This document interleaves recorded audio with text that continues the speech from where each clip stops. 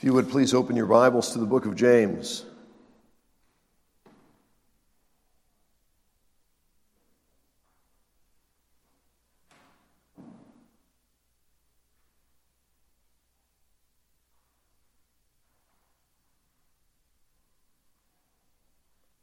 James chapter 3, verses 1 through 12. This is God's word. Not many of you should presume to be teachers, my brothers, because you know that we who teach will be judged more strictly. We all stumble in many ways. If anyone is never at fault in what he says, he is a perfect man, able to keep his whole body in check. When we put bits into the mouths of horses to make them obey us, we can turn the whole animal. Or take ships as an example. Although they are so large and are driven by strong winds, they are steered by a very small rudder wherever the pilot wants to go. Likewise, the tongue is a small part of the body, but it makes great boasts. Consider what a great forest is set on fire by a small spark. The tongue is also a fire, a world of evil among the parts of the body.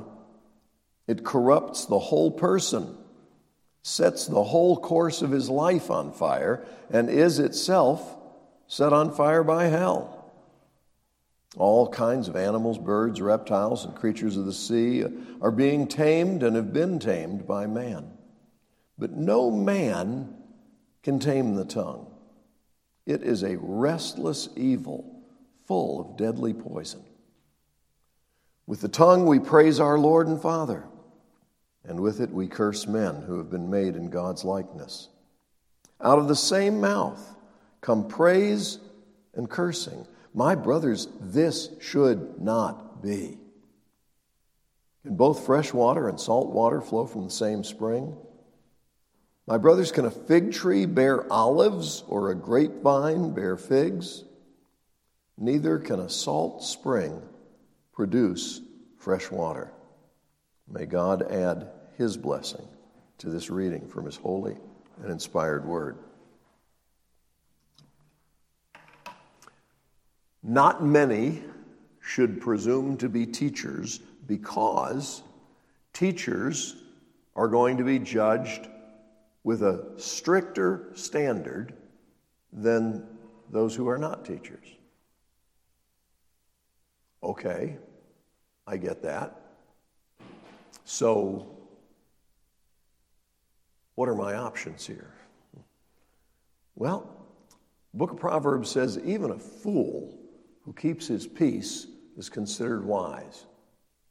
Or as someone in more modern times has said, better to let people think that you're not very bright than to open your mouth and remove all doubt. Okay?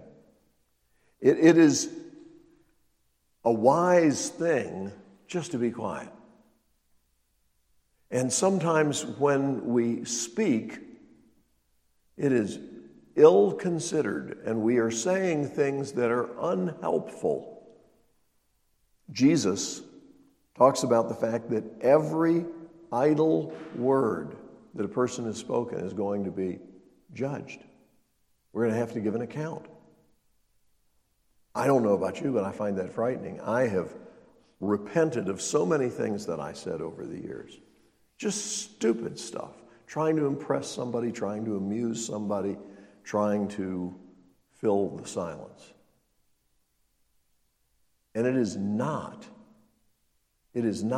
inconsequential. It's not unimportant. It's not something that doesn't matter. God says it does matter. And we're going to give an account for our words. That, to me, is one of the most troublesome passages in Scripture. Not because I'm not sure I understand it, but because I'm afraid I do understand it. Every idle word. If you never say anything that is wrong, anything that you wish you could take back, then you probably don't know how stupid the things coming out of your mouth are. If The Bible says, where there's an abundance of words, transgression is unavoidable. So what should we conclude? Just don't talk so much. My report cards in the public school from the time I was a little boy gave me a lot of compliments, but one thing that was checked every grading period, talks too much. And I used to tell my parents, I don't talk that much more than the other kids. It's just my voice carries. And there was some truth to that. But I could have avoided it if I'd just been quiet.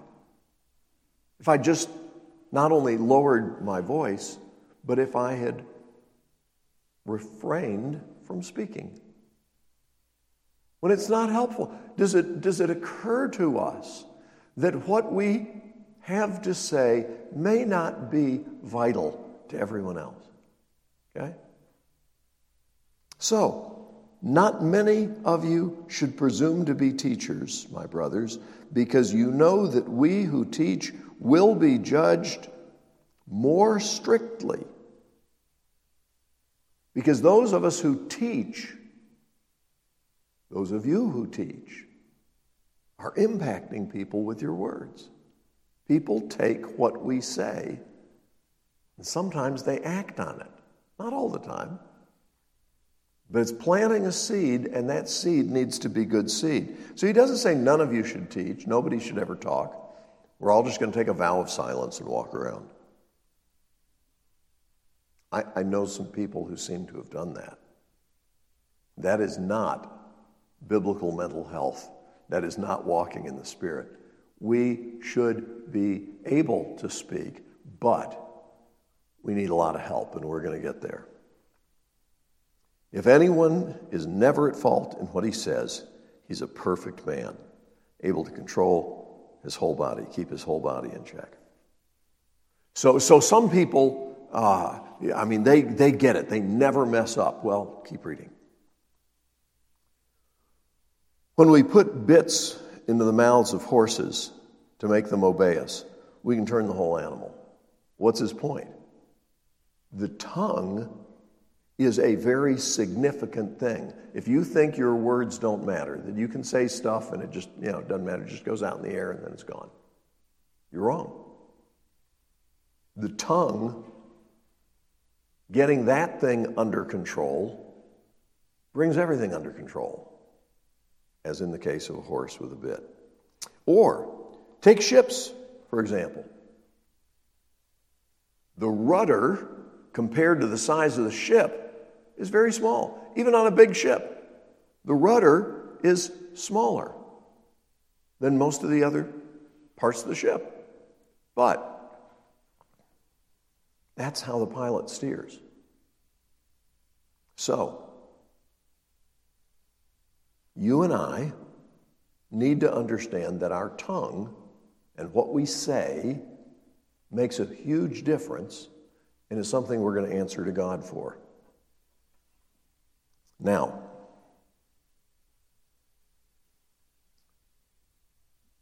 consider what a great forest is set on fire by a small spark. Small thing, making a big difference. The tongue is also a fire, a world of evil among the parts of the body. My tongue is bad? My tongue is evil? Well, Jesus makes it clear that what comes out of our mouth is simply a reflection of what is in our hearts. Don't lose your place in James, but turn for a moment to Matthew chapter 12. Matthew chapter 12, beginning in verse 33. This is what Jesus says. Make a tree good and its fruit will be good, or make a tree bad and its fruit will be bad. For a tree is recognized by its fruit. You brood of vipers, how can you who are evil say anything good? For out of the overflow of the heart the mouth speaks. The good man brings good things out of the good stored up in him, and the evil man brings evil things out of the evil stored up in him. But I tell you that men will have to give account on the day of judgment for every careless word they have spoken. For by your words you'll be acquitted, and by your words you'll be condemned. Some of us are in trouble. Imagine if God just played back a tape of what you said yesterday. Well, the things I said in public were pretty good. What about the stuff you said when you were thinking you were in private? What about the stuff that you said when no one else was around and you were just kind of talking to yourself, but what you were saying to yourself was not biblical truth? It was giving voice to the thoughts the enemy was feeding to you. Jesus says we're going to give an account. Jesus also says that what comes out is simply a manifestation of what's on the inside. You see, if we're going to fix this, he has to fix this. He's the only one. No man can tame the tongue. James says that. Ultimately, we need to recognize we've got a problem. We need to recognize we can't fix it ourselves. And we need to say, oh Lord, please forgive me and cleanse me and fill me and change me because I want to do your will. Is that your prayer? Out of the overflow of the heart, the mouth speaks. Jesus says so. And guess what? He's always right.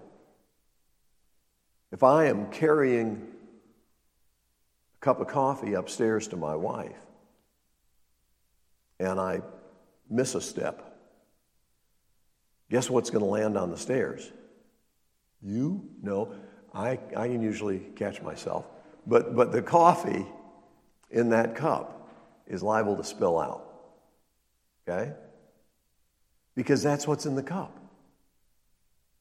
If you're standing somewhere with a cup of coffee and somebody bumps you, what's going to come out is what's inside. Coffee. But what comes out of your mouth?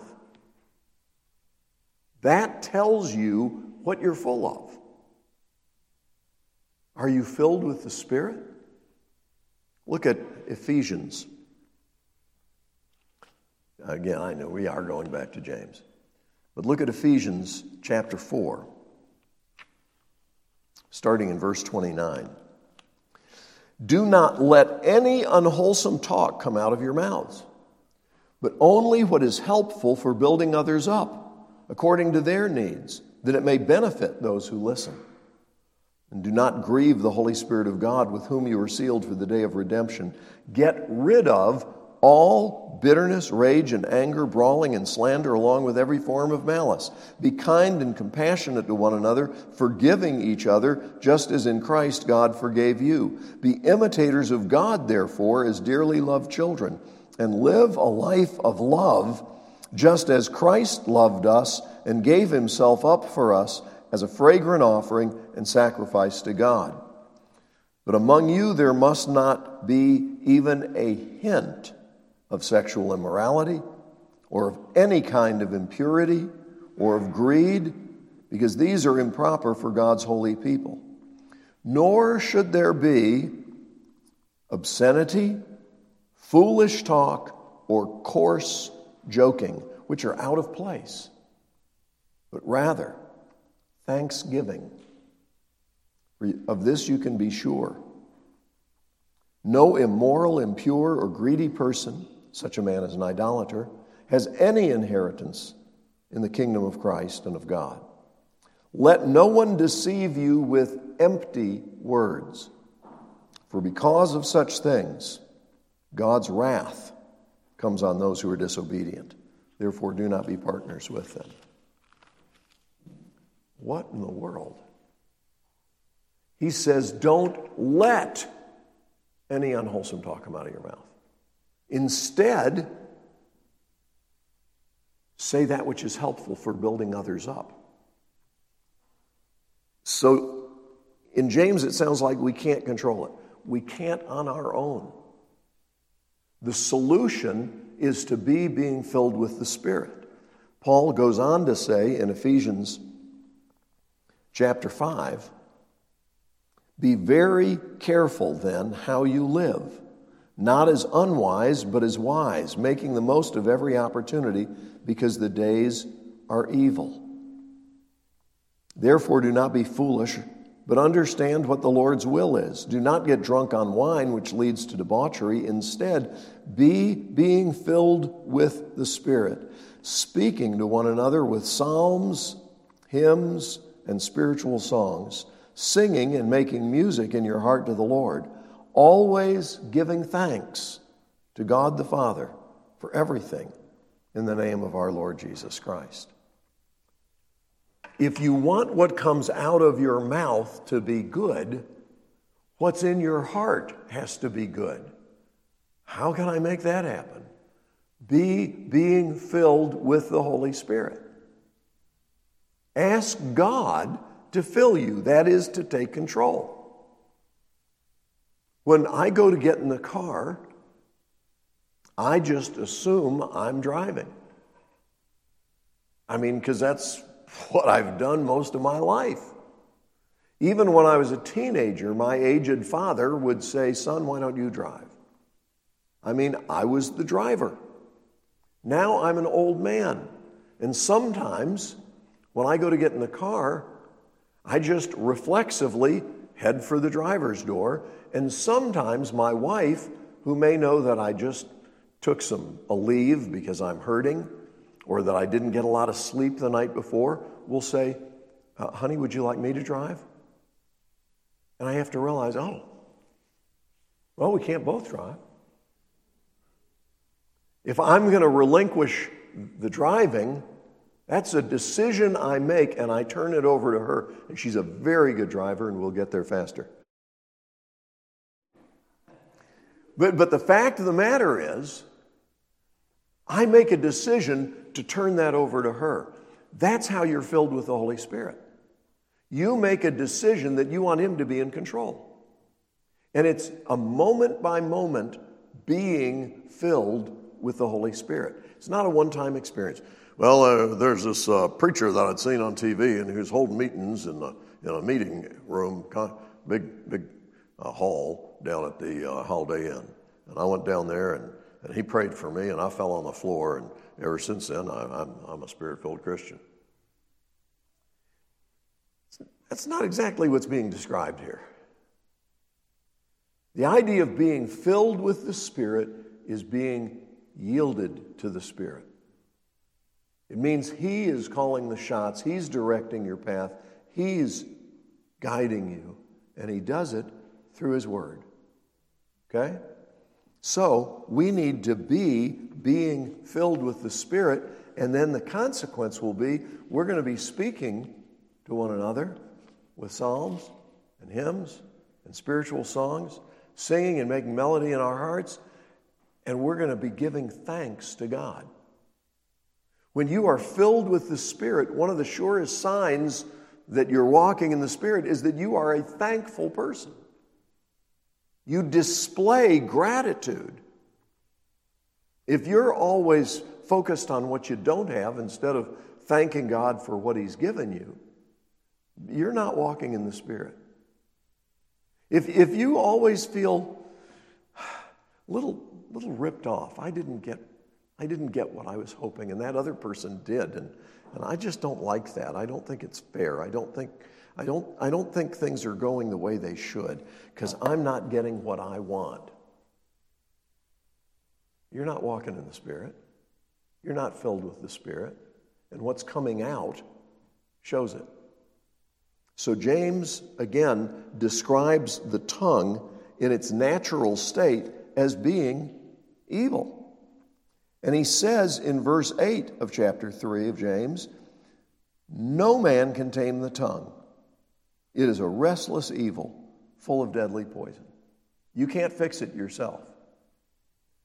I've shared with you before that when I was a teenager, my friend Sam Thielman, now a psychiatrist, confronted me about the fact that even though I love Jesus and I talk to people about the Lord and led people to Christ by sharing the gospel, because the gospel is true even if it's shared by an adolescent jerk, I would share the truth with people because I knew the truth and I believed the truth, and I would praise the Lord, but I also had a penchant for coarse joking. Okay? That's the way it's described in the passage we read from Ephesians. Telling things that I thought were funny because I'd heard them and laughed. And I saw other people laughed at them. And so I could memorize very easily, and I had a repertoire of bad stuff. And with it came some bad language. But I knew not to use that around my parents because I wanted to live. And so in this setting, I would talk this way, but around my friends sometimes, it was just us, I would say, hey, I gotta tell you this. And they'd laugh, but Sam knew that it wasn't right. And so even though he was a year younger than I was, he confronted me by directing me to the passage we just read in Ephesians and the parallel passage over in Colossians. I'd read Colossians, I'd read Ephesians, I knew that stuff, but it had never jumped out and punched me in the nose before. And when I read it that day, God the Holy Spirit convicted me. What you're doing is wrong, and it grieves the Lord. God's not happy with it. I mean, your parents would be upset, but they're just people. God is upset by it. That does not belong in your life. So in order for me, I repented, I thanked him, I asked God's forgiveness, and I began to seek to change. And that meant I had to change my intake. I had to stop listening to stuff that was vulgar and crude, coarse. And I realized that all those dirty jokes that I had learned basically acted as if sin is funny.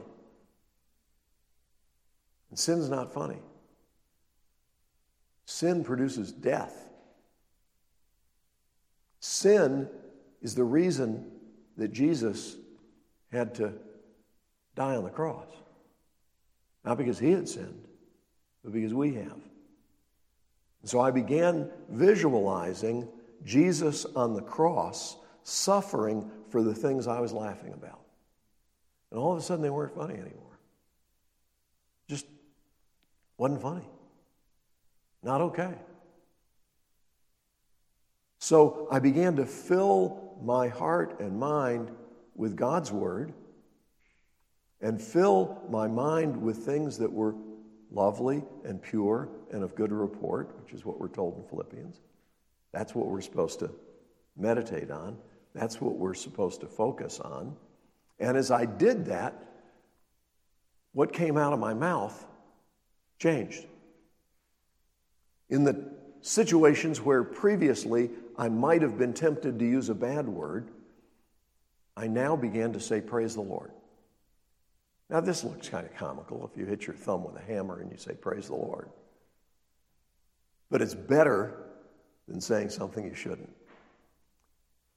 So you're praising the Lord that you hit your thumb? No, I'm praising the Lord because he is worthy. And by the way, it's nice to have a thumb. Okay? If I didn't have a thumb, I couldn't hit it. You understand? So you start rejoicing in the good and praising the Lord, and you seek to remove yourself from situations where you're being strongly tempted to go in the other direction. In college, I took a course in skiing. I'd never skied before. I'd water skied, but I'd never snow skied. I figured they were the same. They're the opposite, okay? And so but I didn't know. So the bus broke down on the way to the slopes, and therefore we all missed our lesson for the first class at the slopes, Sugar Mountain in Western Carolina. But we had our prepaid rental of equipment, and we had our prepaid lift ticket. So I decided, well, I'll give it a try. And there was this beginner's slope, but it was little kids, okay? I thought, I'm not going to do that. I'll go to the intermediate slope. Stupid right here. I was so dumb. I just didn't know. I didn't ask. I was not humble enough to ask someone else for advice or to say, hey, could you teach me a few things I need to know before I try this? So I went over and I went up to the top thinking, if I don't want to do this, I can just ride back down. But all the way up there, I'm noticing on the lift, nobody's riding down. And I'm hoping that just means it's really good and everybody likes it. But instead, what it meant is when you get to the top, they don't stop the chairlift. You have to jump off, and when you do, you're on your way down the intermediate slope. I had not learned to snowplow, much less to shush, and so I just was making a beeline directly down the slope, gaining speed like a guy about to go off a jump in the Olympics. I began to realize that I was headed for disaster, and the only way I knew to stop was to throw myself down. So I threw myself to the right and tumbled several times, and my skis came off. I said, praise the Lord. And I retrieved my skis, and I put them back on, and I got back up on my feet, and I'm straight down the slope again. Again, I'm picking up a lot of speed. I decided I've got to slow this baby down. So I threw myself to the right. Skis came off. It hurt. And I said, praise the Lord. So I got my skis back on, and I got back up, and I skied again, straight down. The definition of insanity is doing the same thing over and over, assuming you'll get a different outcome. I wasn't sure I was going to get a different outcome, but I didn't know anything else to do. So I just kept going. And when I got to where I could see the ski lodge down below, I threw myself to the right and boom, boom, boom, boom, boom. Why didn't you throw yourself to the left for a change? Weren't you getting bruised? Yes, I was getting bruised, but I'm right-handed and right side dominant. And so I threw myself to the right and flipped over a bunch of times, and I got up, and I didn't say praise the Lord. But I didn't say anything else either. You understand? And I put my skis over my shoulder, and I hiked down to the lodge, and I thought, next time I want to get lessons. I didn't ski anymore that night. But I was grateful that even though I wasn't praising the Lord after the third fall, which I should have been, I was not cursing. I'll tell you something. You're not going to arrive overnight, but you can make progress. And it starts with being filled with the Spirit. With the tongue, we praise our Lord and Father, and with it, we curse men. Not okay. Men who've been made in God's likeness. The way that we view other people and the things we say about them is ultimately a reflection of what we believe about God. Out of the mouth, the same mouth, come praise and cursing. My brothers, this should not be. So if you're a person who does both, it says, well, I do praise the Lord sometimes. I get filled with the Spirit sometimes. Well, you need to be living that way, walking in the truth. Can both fresh water and salt water flow from the same spring? My brothers, can a fig tree bear olives or a grapevine figs? Neither can a salt spring produce fresh water. You need to decide whether you want to walk in the Spirit or whether you just want to visit sometimes. Because God isn't looking to just help you on occasion. God wants to transform your life. If anyone is in Christ, he's a new creation. The old is passed away. All things have become new. You and I have the opportunity in Christ Jesus to be changed from the inside out.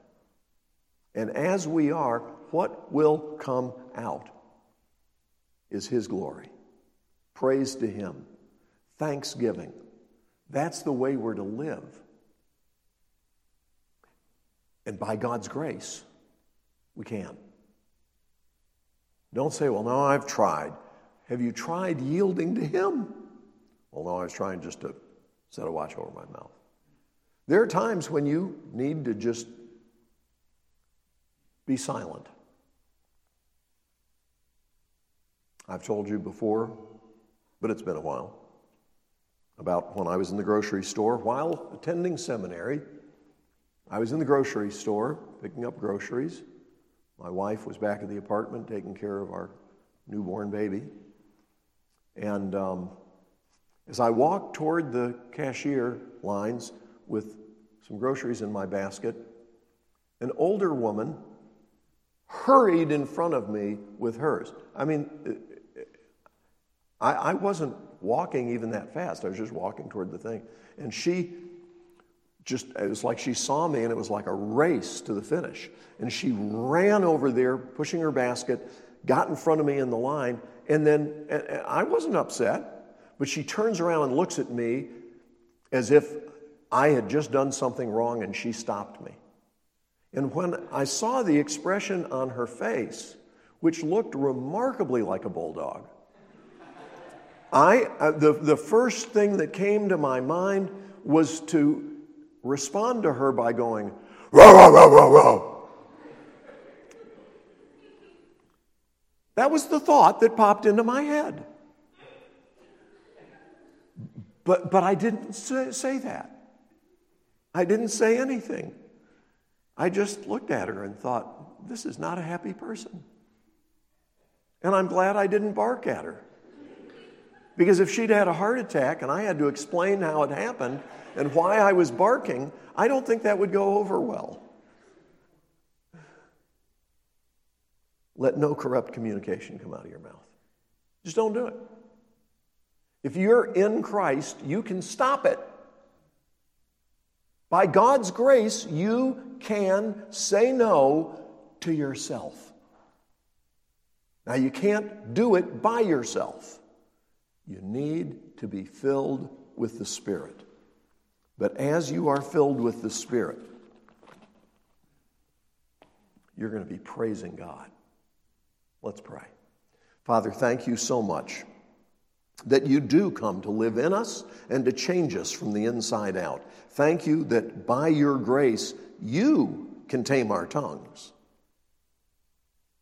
You can transform us so that what we say is life-giving. Help us, we pray, to believe the good news and to surrender ourselves to you afresh.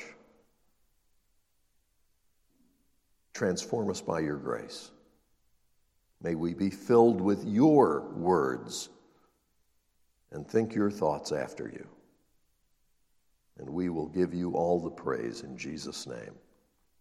Amen. All right, do we have any...